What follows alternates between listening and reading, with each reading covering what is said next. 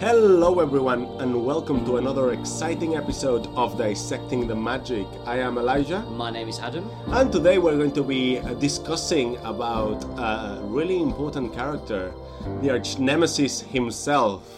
The main antagonist, Lord Voldemort. Oh, interesting stuff. And today we're actually going to follow a different sort of pattern that we have been doing in the past episodes. Mainly because we've got something really special prepared for our second Voldemort episode. Something that I'm not going to disclose now. I don't want to get into it. I want to keep it as a playful surprise. However, today we're going to discuss the past and the present all together instead of just dividing it into two. Yeah, so we're going to be discussing Tom Riddle's early days, his family, his beginnings, his time at Hogwarts, and then his eventual transformation into the character that we know today. So we're going to be discussing all the books right up until the very final moment, and then potentially what the character had in store for us in the future. Exactly. Now, I'm going to do something that I promised myself I wouldn't do. However, why not? I'm going to put Adam on the spot right now. Adam, okay. Our listeners don't know. However, you do an amazing Lord Voldemort impression. No, I do not. Yes, I know. I'm sorry for putting you on the spot. But come on, just give us a little bit. I don't do a Voldemort impression Yes, you do. At all. Yes, you do. Go ahead.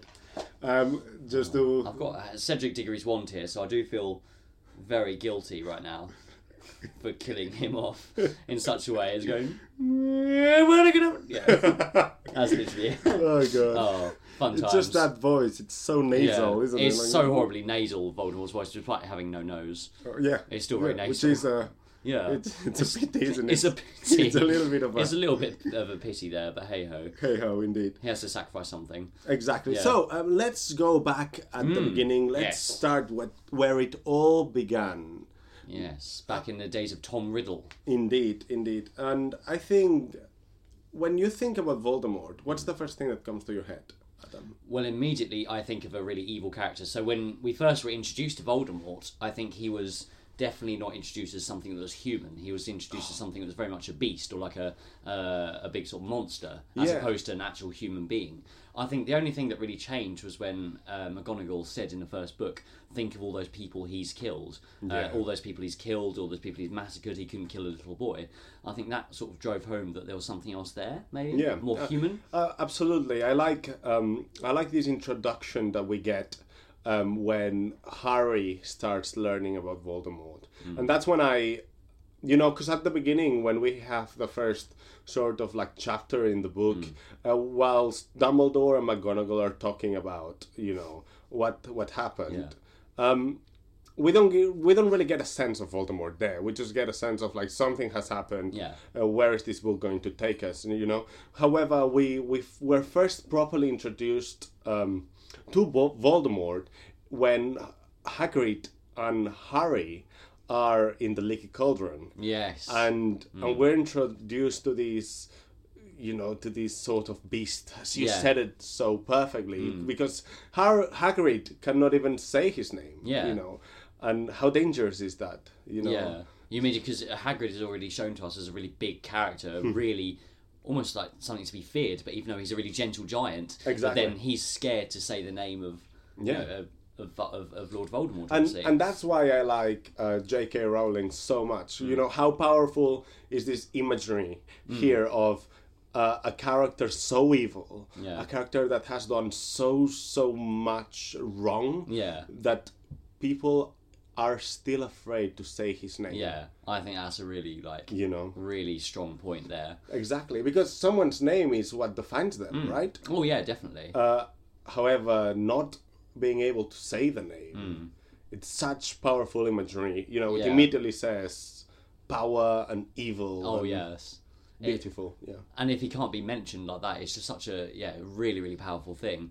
But I think as well, like looking back at his school days as well, you can immediately get a sense of power there as well, because even that, you even get a sense of insecurity, because he's very insecure about, not in a sense of he's like, insecure about his weight or insecure about, what he looks like. he's a very handsome lad. He's very intelligent. He goes to the school as an orphan, an intelligent orphan who takes the school by storm. Yeah. All the teachers say he's got the potential to be a minister for magic. Slughorn says, you've got such a potential in politics. You're going to change the wizarding world. He's got the potential to be young Dumbledore. Absolutely. And yet he hates his own name, Tom Riddle. It's the name of a Muggle. Exactly. And then he just drops the name forever when he finds out it's a Muggle, and that his mother should have been a Muggle because she died because of her lack of power, when actually it was, something very different. It was, the sort of pure, the neglect that his mother, Merope Gaunt, for those listeners who don't know, Merope Gaunt was Voldemort's mother, when she was abandoned by Tom Riddle Sr., who we obviously meet in the fourth and sixth book, sorry. We're sort of introduced to that kind of like a really snobbish character, and he abandons her, and Tom Riddle just drops that name eventually and becomes Lord Voldemort, obviously killing his father and grandparents. Let's take it back. Yeah. And why don't we just set the scene and start at the very, very beginning of Lord Voldemort, and let's start with their parents. Let's go there. And Adam, take us through the beginning, even before Voldemort was actually birthed. So it's in the very, very early days of Voldemort. Yeah. So Merope Gaunt, and the Gaunt family, obviously related to Slytherin, down Slytherin's line. So Voldemort is obviously the heir of Slytherin, quite naturally, down the Gaunt line. And the Gaunt line were obviously a really horrible family.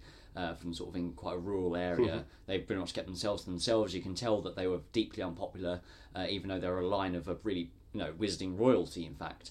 Merope Gaunt was actually a very damaged witch. She, didn't have a lot of power. She held all that power in, I think. She was forced to have to kind of conceal her power. That's an interesting proposition, an interesting premise in here. How the magical society judges others in their power.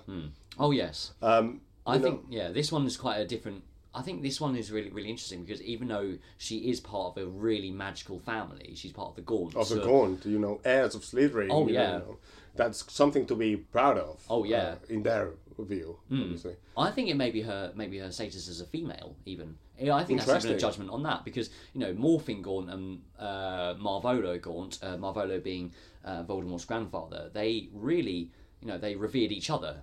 Yeah. As males, they very much revered each other. Morphing was very much allowed to use his power. He had a knife, he had a wand. So it's even quite a patriarchal society. It is, yes, Which later on we see a lot of powerful females.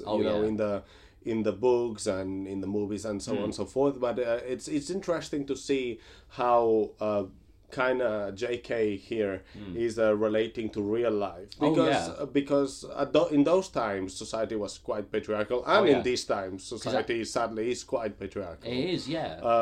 That's probably like 1920s. Yeah. I would say because he was born in 1926. So it could be. It's interesting how what she does later on when she finds the Riddle family, and when she finds him, and how she changes kind of everything, and she takes a stand, sort of, doesn't she? And she lets range her powers, like Dumbledore says. She was able to use her powers, even though she controlled Riddle Senior. Yeah. And Voldemort was born out of love. Yeah. To just to abbreviate for those listeners that don't know the story as much, Merope just kind of falls in love with a Muggle, Riddle, which are just in the same village, just in the village above, right? Yeah, so they're in Great Hangleton. And then there's Little Hangleton, which is a village where the Riddles are. Exactly. And Merope and her family, the Gaunts, are living in a shack just outside the village. And obviously she falls in love with him, and he does not love her back. So what she decides to do is that she decides to use magic to actually win his love. He gives him a potion? Yeah, love potion. Love potion. So love is not real love, it's magical love, it's fake love. Yeah. But they kind of, they go on their merry way and they escape the Gaunt kind of villa where they live. And where do they go afterwards? It's not really known where they go. I think they obviously ran away. That caused a massive scandal in the town. The Riddles were sort of disowned from there because they, Tom Riddle Senior Tom Riddle, Tom Riddle's father, sort of disowned his son after he realised that his son ran away with a tramp. And then when eventually it came out that she eventually seduced him, he obviously came back home. So a lot is really known about that time. And then somehow she ends up in London. Yeah. So somehow Merope ends up in London, sells the locket to Borgin and Burke's to get some money, and then she eventually gives birth in an orphanage, Wall's Orphanage, which is the birthplace of Lord of Voldemort. Little addendum here before we digress too much. It's interesting how the Gaunts are portrayed as trampy. Yes.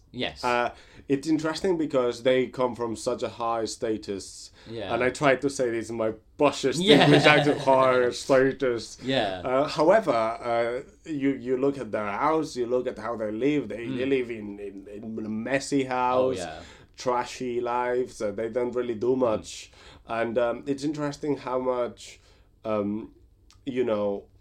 they believe so much in their high status that they don't even realize that they are nothing anymore. Exactly. They are just a shadow of what the Gaunt family used to be. Exactly. And I like that powerful imagery of people who think they are at the top of the pyramid, and actually they absolutely not. Yeah, exactly. They lived in squalor because they squandered all of their gold, as Dumbledore said.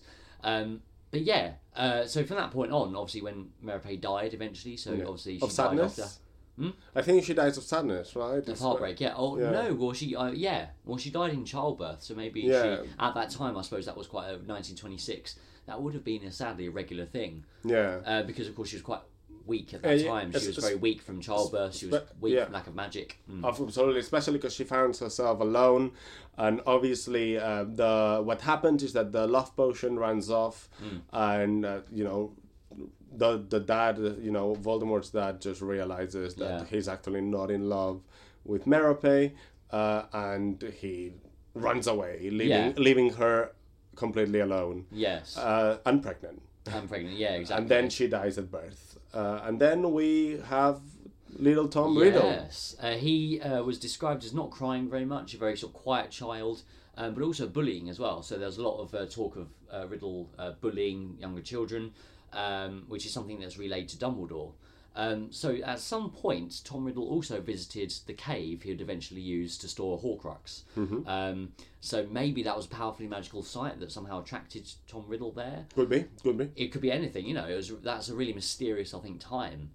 Because we don't really know much about Tom Riddle's early life up until, from Hogwarts onwards, because obviously Dumbledore goes to visit him, which I think is a huge twist in the story, isn't it? It really is, yeah. Because, that's the two most powerful characters meeting for the first time. One as a younger man, one as a boy. It's really quite. It's interesting that J.K. decided to make Voldemort an orphan, and decided to make Voldemort's antithesis, Harry, another orphan. So it's interesting how they have these things in common, and how again she's sort of representing this duality of bad and good, and how two people that come from the same background end up in totally different headspaces. Yeah, exactly. Which is really interesting, at least for me. I think Harry had something Voldemort didn't. He had a mother's love to protect him, whereas Voldemort didn't. He was just abandoned, and I think he was born out of love, and he was just born a very evil child, I think, full of neglect. Yeah, I think so. I don't necessarily agree with the fact that because the end result is that neither Harry or Tom, and I'm going to call him Tom because at this time he was Tom. Yeah. He was no Lord Voldemort. That Harry and Tom had too much love, around them. Yes. Because Lily died when Harry was really young, Yeah, when Harry true, was a yeah. year old. So I'm not gonna... I understand that the sacrifice that Lily made, but I understand that sacrifice more of a... directed more towards the magic around it than not towards the development of the child. Exactly. So I think, in my opinion, Lord Voldemort, Tom Riddle, and Harry had similar development. Oh yeah, similar development, very different outcome. Yeah, exactly. So I'm quite sure that you would put Harry in the same orphanage where Tom grew up, and you would still have Harry's final product. You would still have that's the very same interesting. kind of Actually, no, person. you would. Which is actually, that's a really cool point. Actually, it's interesting because Dumbledore makes that exact same point. He says, in the fourth book, he says about Barty Crouch Jr. He said, "Look at that boy. Look what he made of his life. It's not the choices you make. It's how you. It's not the upbringing you have. It's the choices you make on the way." Absolutely, And I completely agree with that. It's really cool. Because nobody's necessarily defined by their social upbringing. Oh yeah. As much as they define themselves by it. Yeah, exactly. But yeah, we digress. But it's a really valid point, bringing that up there actually. Because then obviously Tom goes to Hogwarts after Dumbledore's met him. Mm-hmm. He then goes to Hogwarts. I think Hogwarts is escape. It's the same drive that Harry had. Harry was like, I finally get to leave the Dursleys. Tom is like, I am special. Yeah. Thank God. Because I thought I was, but I did not have proof until now. You know, this weird bearded man come into my house and lit my wardrobe on fire. Yeah, exactly. Now he realises that he's... And told me I was special, and I am. Yeah. And how great is that, right? And he gets to go to Hogwarts. Yeah. Which obviously it's a massive boost to the ego. Yeah, that is really especially massive. For somebody who... at that age, such a young age, is already showing controlling and megalomaniac tendencies. Yes, he's very much showing a real control at that time. Oh, yeah. I think control is something that we're going to see drives Tom Riddle quite a lot. It is, yeah. Throughout his years at Hogwarts, obviously there's the opening of the Chamber of Secrets. Absolutely. He's clearly an intelligent and popular boy, but there's something else there that no one else notices. But I think Slughorn has a little glimpse of that. Dumbledore definitely does. Why do you think Dumbledore doesn't trust him? What do you think about... Obviously, we have the original meeting where Tom Riddle let it slip that he's a Parseltongue, but why else do you think... I don't think being a Parseltongue is something that would make Dumbledore as wary as we would think. Yeah. I see Dumbledore as somebody who wouldn't judge somebody else for their lineage. Yes. Does that make sense? Yeah, completely. I don't think being a Parseltongue defines you as a human. It just says that you come from a family directed to Salazar Slytherin. Or at least like some kind of you know power. Yeah. You know where I'm going with. Like I don't necessarily think that knowing Parseltongue makes you bad. No. I think killing humans make you bad. Yeah. But not knowing Parseltongue. Exactly. So I think Dumbledore sees that eagerness to control and that eagerness to acquire power. And Dumbledore more than anybody knows that this is dangerous. Oh yeah. Because Dumbledore he's had it himself. Yeah, and has seen it and seen it on Grindelwald. Oh, that's interesting. Yeah, so he's seen it before. He's no strange of these ideological views and these hunger. He sees the same control in Voldemort that he saw in himself. Absolutely. But he knows that Tom Riddle, he knows, as of the opening of the Chamber of Secrets, I think, he knows, hang on, there's something really not right with this kid. And here, it's easy to put two and two together. Yeah. And here it maybe could be because of the Parseltongue. Because, as we know, you need the hair? Yeah. The elephant in the room is back. Elijah is foreign. The heir of Slytherin to open the chamber. And Tom Riddle speaks Parseltongue. Yeah. However, consequentially, if you put two and two together, you can see that like Tom Riddle may be the one opening the chamber, right? Yeah, if exactly. That makes sense. And Dumbledore is no stupid. Oh yeah. So he does probably know.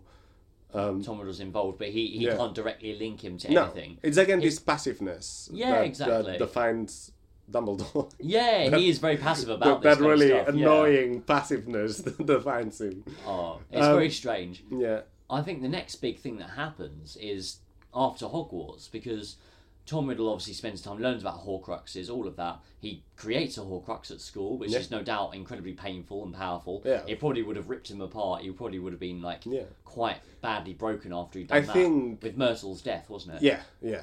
And I think now we can refer to him as Lord Voldemort. Oh, yes. I think the moment that he splits his soul in half, he's no Tom Riddle anymore. Oh, no. You know he's why? Because he's not. Oh, Wow, Exactly. you took it out of my mouth. Absolutely. He's absolutely He's not no human anymore. Therefore, Tom Riddle is dead. Exactly. Tom Riddle died with Myrtle. Oh yeah. The real Tom Riddle went at that point. That is a very cool analogy, actually. I've not thought of it like that. That is so cool. He did. He died with Myrtle. That part of him died with Myrtle. But yeah, and then I think after that, because when he finally did this, and then he left school, obviously with great expectations around him that he was going to make, the next Minister of Magic, and he was going to take over the ministry and all this. And then went to work in a shop, and then a few months later disappeared completely for 10 years. Now, he went to work in a shop. Yes. What shop did he go to? Borgin and Burke's. And what happened there? So he eventually collected his two next Horcruxes. So the locket and the diadem, I believe? Yeah. No, it was the locket and the cup. Yeah, the cup. The cup of Hufflepuff and the locket of... Because he went to this old lady's house and collected from there, right? Exactly. But the locket... that's quite a powerful thing, right? Yeah. I can imagine if I was in his position, after learning what my mother did and so on and so forth. Yes. That locket would mean a lot to me. Yeah, oh yeah. So I like the fact there's a passage in the book where it said his eyes flashed scarlet. Yeah.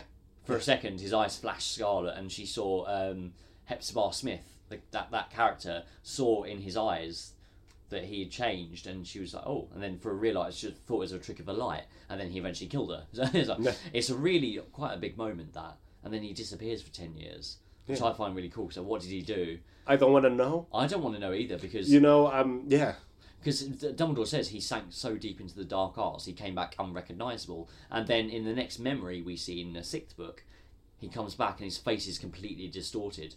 I like to think that he doesn't look the same as he does in the later books. I like to think that version of Voldemort was completely different looking. So his face was different. Obviously, he's hairless, like all this kind of stuff. Like he looks completely different. And then when he regenerates in book number 4, he looks like a snake. He looks very different. He's used a different formula. Exactly, absolutely. I think. What do you think that he starts developing his ideologies? Because there's a lot of, when you look at Lord Voldemort, especially what he did in the later years, it's quite National Socialist. You know what I mean? It's quite Nazi. He treats the in group, which are the pure-blooded people, and then there's the out group, which are the Muggles and Muggle-related wizards. When did he develop this sort of belief system? I think from an early age. You think? Because he's always been quite elitist, even at Hogwarts. Like, he was very much... Because he went to kill Muggleborns. Yeah. He went to purge the school of Muggleborns. His own elitism at the orphanage, that he was better than the rest of them. His own belief that he was pure blood, even though he's half-blood. I think from the moment he found out that his dad's a Muggle, I think that was from there, Do you think it was... Oh, yeah, I would think so. So, I'm getting quite excited because I'm going to start to hypothesize. Okay, cool. When I hypothesize, I go crazy. Yeah. No. What if? Bear in mind that this is a hypothesis. This is not, a truth. I'm going to shout out to J.K. Rowling, and if you listen to this and you think I'm absolutely wrong, then please let me know. What if the fact that Voldemort's dad was a Muggle instilled this kind of hatred towards these, sort of people, Muggles, and then the fact that he started learning about his lineage gave him something to kind of reclude himself onto. Therefore, because of this Slytherin belief system becomes so important for him, because it's the only thing he actually has. The thing that makes him different, the thing that makes him special, he has to adopt this belief system as his own. Oh yes. Which means that he needs to believe that people who are pure-blooded are way superior than people who are not. People who are like half-bloods or mudbloods. Yeah, exactly. But then this kind of this mental dissonance, this cognitive dissonance that he's half-blood. Yes. Which is also, it's like putting wood to the fire, because his father, who he hates so much, was a Muggle and made him a Half-Blood. So it's, I don't know, it's a lot. It's like an infection to the system, isn't it? Yeah, it really is. To a pure blood line and lineage. Yeah, exactly. And then there's this cognitive dissonance. It's quite interesting. Quite similar to, for example, Hitler wanting to create this Aryan race with blonde hair and blue eyes. Yet you look at Hitler and he's short with brown hair, black hair and brown eyes. And you've got the same. Voldemort being a Half-Blood, wanting to create this society of pure blood. Exactly. So it's quite interesting. It is. It's a really interesting sort of glamour he has. Like, just thinking about his sort of character, his psyche, everything about him. He was very much about just leadership and control and wanting more. Yeah. He wanted to live forever, to conquer, the rest of the Wizarding world. He would eventually conquer the entire Wizarding world. Eventually, he would have taken over entirely. Exactly, and he fears death, which is at the same time it's so human. Oh yeah, massively human. It's so human. I empathize a lot with Lord Voldemort because I do fear death a lot. It's when everybody has their own kind of fears, and death is one of mine. I think it's a very logical fear. It's quite a logical fear, but I think he fears death because it's the only thing theoretically he cannot really stop. No, exactly. It is. Yeah. However, he kind of does, doesn't he? Yeah. Well, He eventually obviously he dies at the end of the books, but he dies younger than Voldemort. He doesn't even live to a full, life span. He's only 70-something years old when he dies. And even that, I mean, even though that's old by all accounts, that is still old. But that's not, he didn't live to 100 or something. Like Dumbledore lived to about 117, 116, 117. He lived to a very old age. And yet Tom Riddle lived to about 76 or something like that, which is, so remarkable. What would you say it's his drive? What makes Tom Riddle want to become Lord Voldemort? I think just an ambition to be different, an ambition to be, to uphold the family name. The next Salazar Slytherin or something like that. Maybe. To uphold that side of him, to not be a Muggle, because Tom, again, quite a common name, isn't it? Tom, as he says, Tom, a common name, Tom Riddle. He even says that as a little boy. It's a common, nasty, common name. He wants to remove all of that. He wants to be different. He wants to be at the very top of power. I think that's his drive. Yeah, I think his drive is it's more towards himself than not towards others. When people want to be great, they don't tend to be great. They don't tend to want to be great because of themselves. They tend to want to show the people that underestimate them that they are great. However, with Lord Voldemort it's different. His hunger for power does not come for a need to act for. Does not come from a need of acceptance of other people. He does not care about other people. He couldn't care less. It's about himself. It's about the understanding that he is something that needs to be feared. He is something that needs to be remembered. Yeah, he wants to have that name, and by all accounts, he does. I say something. I don't say someone. Yeah, I say something. Exactly, because it's a non-human thing. Yeah. At the end of the day, he was not human in any respect. Yeah. I think Voldemort was definitely up there with the name of great wizards, but not for a good reason. Like Ollivander says, he did great things, terrible but great. Terrible, yes. Yes. But great. He was so good. It really is. It really was that moment. Isn't it? It really is.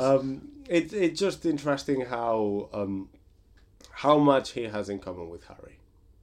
Yeah, he does actually. He's, even though despite everything, they are so in common. They're both orphans. Yeah. Like Tom Riddle says, both orphans, dark haired, same sort of facial similarities, parcel tongues, both against the rules. Yeah, quite popular. Indeed.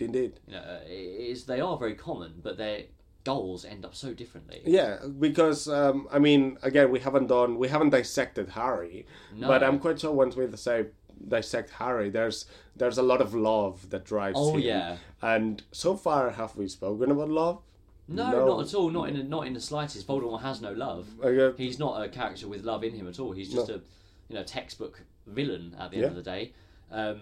even though it's obviously I hate to obviously use that phrase because he's such a beautifully written character. Yeah, I wouldn't. Yeah, I don't say it's. Yeah, I wouldn't say it's textbook. Yeah. No, but I think he is definitely, by all accounts, a villain that we remember because we associate everything with him as a villain. Absolutely. In a way, but we look at Harry, and there's so many complexities to that character that I think are quite fascinating. Even as an older character, he is still quite. Do you think? Fascinating. Do you think Voldemort ever had friends?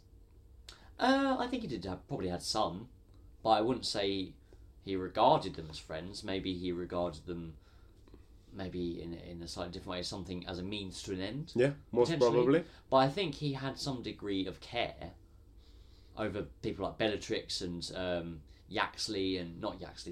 Bellatrix and Rodolphus Lestrange. Yeah. All of those characters. I think he had some degree of care for them because they were his lieutenants. They were. He does care for Nagini, though. Oh, Nagini, yeah, he does care for Nagini, completely. But that's, again, a snake. That's something that upholds the name of Slytherin. Yeah, but it's still a live creature. Oh, yeah, Could we say that's love? I'm trying to... Because the way... And she did care for him when he was... I don't want us to get confounded by the fact that we know he's evil. Yeah. Oh, yeah, no, yeah. Completely. I completely agree, actually. So yes, I suppose in that sense, if we're talking about it in that sense, then yes, he did have a love of Nagini because she cared for him when he was sick. She provided milk when he was, in a decrepit state after the attack on Harry. Do snakes provide milk? Somehow, yeah, it said in the book. Well, that's what they say But they are not mammals, are they? But they said Nagini provided milk. Oh, that kept me safe. I don't know. That's what they said. Magical milk. Yeah, magical milk. Magical reptilian milk. Or some kind of something or other. Milk Nagini, I think he said. That's what Voldemort said to Peter Pettigrew. Fair enough. Do you want to milk Nagini? Still need to milk. Who will milk Nagini? And something to do with her kept him alive while he was. Fair enough. I mean, she effectively looked after him, and he sees that as a kind of love in the sense that... something... And he loved Hogwarts. Absolutely. I mean, Hogwarts was the escape, wasn't it? Yeah, Hogwarts was the escape. And even though Hogwarts is a building, you still have an emotional, loving attachment to a building. Absolutely. Because a building is still living, it's just not living in a conventional sense. Absolutely. It's got life in the things that you give to it. There is something that you just reminded me of when you said Peter Pettigrew. And that is when Peter Pettigrew gives his hand and puts his hand in the cauldron to, sort of get the body of Lord Voldemort in the fourth book. What's the first thing? Well, second thing. Lord Voldemort does. What do you mean? When he rises out of the cauldron? Not the first thing, but it's specified that it's not the first thing in the book. But he gives Wormtail his hand. Yeah. Oh yes, because in the first one he puts his wands to the dark mark, and then he gives him a hand. A hand. He gives him the middle hand. So he's able to understand that. But then Peter has sacrificed his hand for him. Well, yeah, that is true. I suppose he has sacrificed, even though Peter Pettigrew was... we will get to dissect Peter Pettigrew at another point. Oh, yeah. But he did that out of, not cowardice, but he did it out of the fact that Voldemort was then going to rise and... Oh, yeah, absolutely. But I don't really say these about Peter. Yeah. I'm talking about Lord Voldemort himself. Yeah, so he gives him a hand. He was able to understand that, these... But the hand was then used to kill him. Yeah. It had a life of its own. Yeah, but still. Okay, yeah, I suppose I could agree on that one. That is a very true point. He did give... Yeah, he gave Peter Pettigrew back something, and he also rewarded the Lestrangers. Yeah.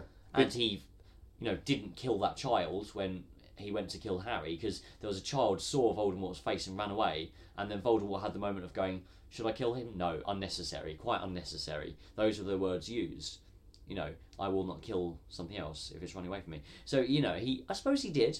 So there are some intricacies that, he's not a monster. Well, he is a monster. But not in the sense of he's not entirely without remorse. Exactly. He has a remorse. He spared Severus Snape. Exactly. Despite all accounts, he shouldn't have, but he did. He spared other characters as well. Yeah. Despite he's still evil. He's still evil, but he's got a mind to say no to stop. He has some sort of moral compass. Oh, whatever small it is. Oh yeah, however tiny that little gap is, then he's got that somewhere within him. Absolutely. Cool. So we are kind of approaching the end of this episode, aren't we? And as always, we have these sort of like looking back kind of exercise that we do. Adam. Yes. What's the first thing you thought when you read Lord Voldemort for the first time? I definitely felt a kind of fear when I first read that. When I first heard those lines about Voldemort and first read them, I immediately felt fear. I immediately felt, oh, what's this? Who's this? And then I thought maybe I didn't quite know where that character would go, but I certainly didn't expect the journey to go on with Voldemort. I didn't see that at all. And I just grew to be fascinated by him. But the first initial thing was definitely fear. I definitely felt, oh, that's quite interesting. What's this? Who is this character? How about you? What was your? I think when I first read this, again, like the for me, what fascinated me is this kind of cultural thing that people had, that they wouldn't say his name. Yeah. And that really fascinated me. Just because it's a brilliant thing to put in a book. Yeah, definitely. And also because I was thinking, what has this dude done? Yeah. to deserve this? Yeah. You know, I was like, how evil can you be? So people, are afraid even after you're supposedly dead to still speak your name. I know, it's really terrifying. I was like, what? I wanted to. It was intriguing, especially for somebody who's kind of obsessed with this kind of, evil people like I am. Yeah. For me, I was like, well, I just want to know everything about him. Yeah. And the fact that we did not get everything, we did not get to know everything about him. Again, there's still 10 years that we don't even have the slightest clue of what he did. I find that a really smart thing to do by JK. And I don't know what to think about him. Part of me, I guess it's the human in me, wants to find something good to say about Lord Voldemort. But I think the moral of the story is that sometimes there's just people that there's nothing you can do about them. There's always going to be evil ones. And and he's unforgivably evil, I suppose. There's nothing. I wish I could, for the benefit of this podcast, I wish I could say, but look at this. Look at this part of him. Can't. But you just can't. There's no in or out in Lord Voldemort. He's just there. He's just evil. But I think Voldemort teaches us something really important. Something that we tend to forget. Is that if you were to put Harry in the same position that Lord Voldemort was, it would have been a totally different story. Which teaches us that where you come from and what you do and the environment around you does not define you as a person. Oh, not at all. It's the choices you make. Exactly. As I said, Harry would have gone a different path altogether. Oh, yeah.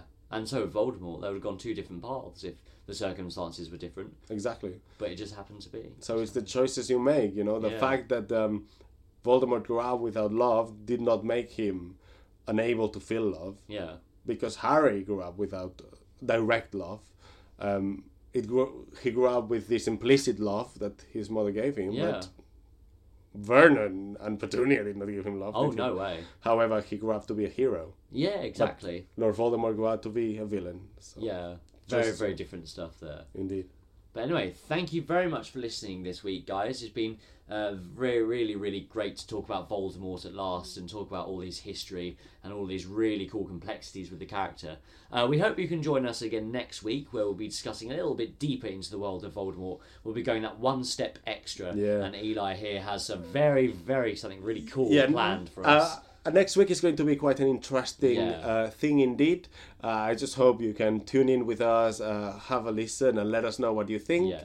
I would like to give a special thanks to all our new Facebook followers and old Facebook followers. Thank you very much for your input. Thank you very much for the great stuff that you're sending us. And once again, do not forget to like us on Facebook, Instagram. Do not forget to rate us on SoundCloud, and we are now in iTunes. So feel free. Download us on iTunes. Fantastic. Do not forget to comment and let us know what you think. Cool. Well, thank you very much for joining us on this journey. We'll see you again next week. From me, Adam. And from me, Elijah. Have a magical day, guys. Thank you very much.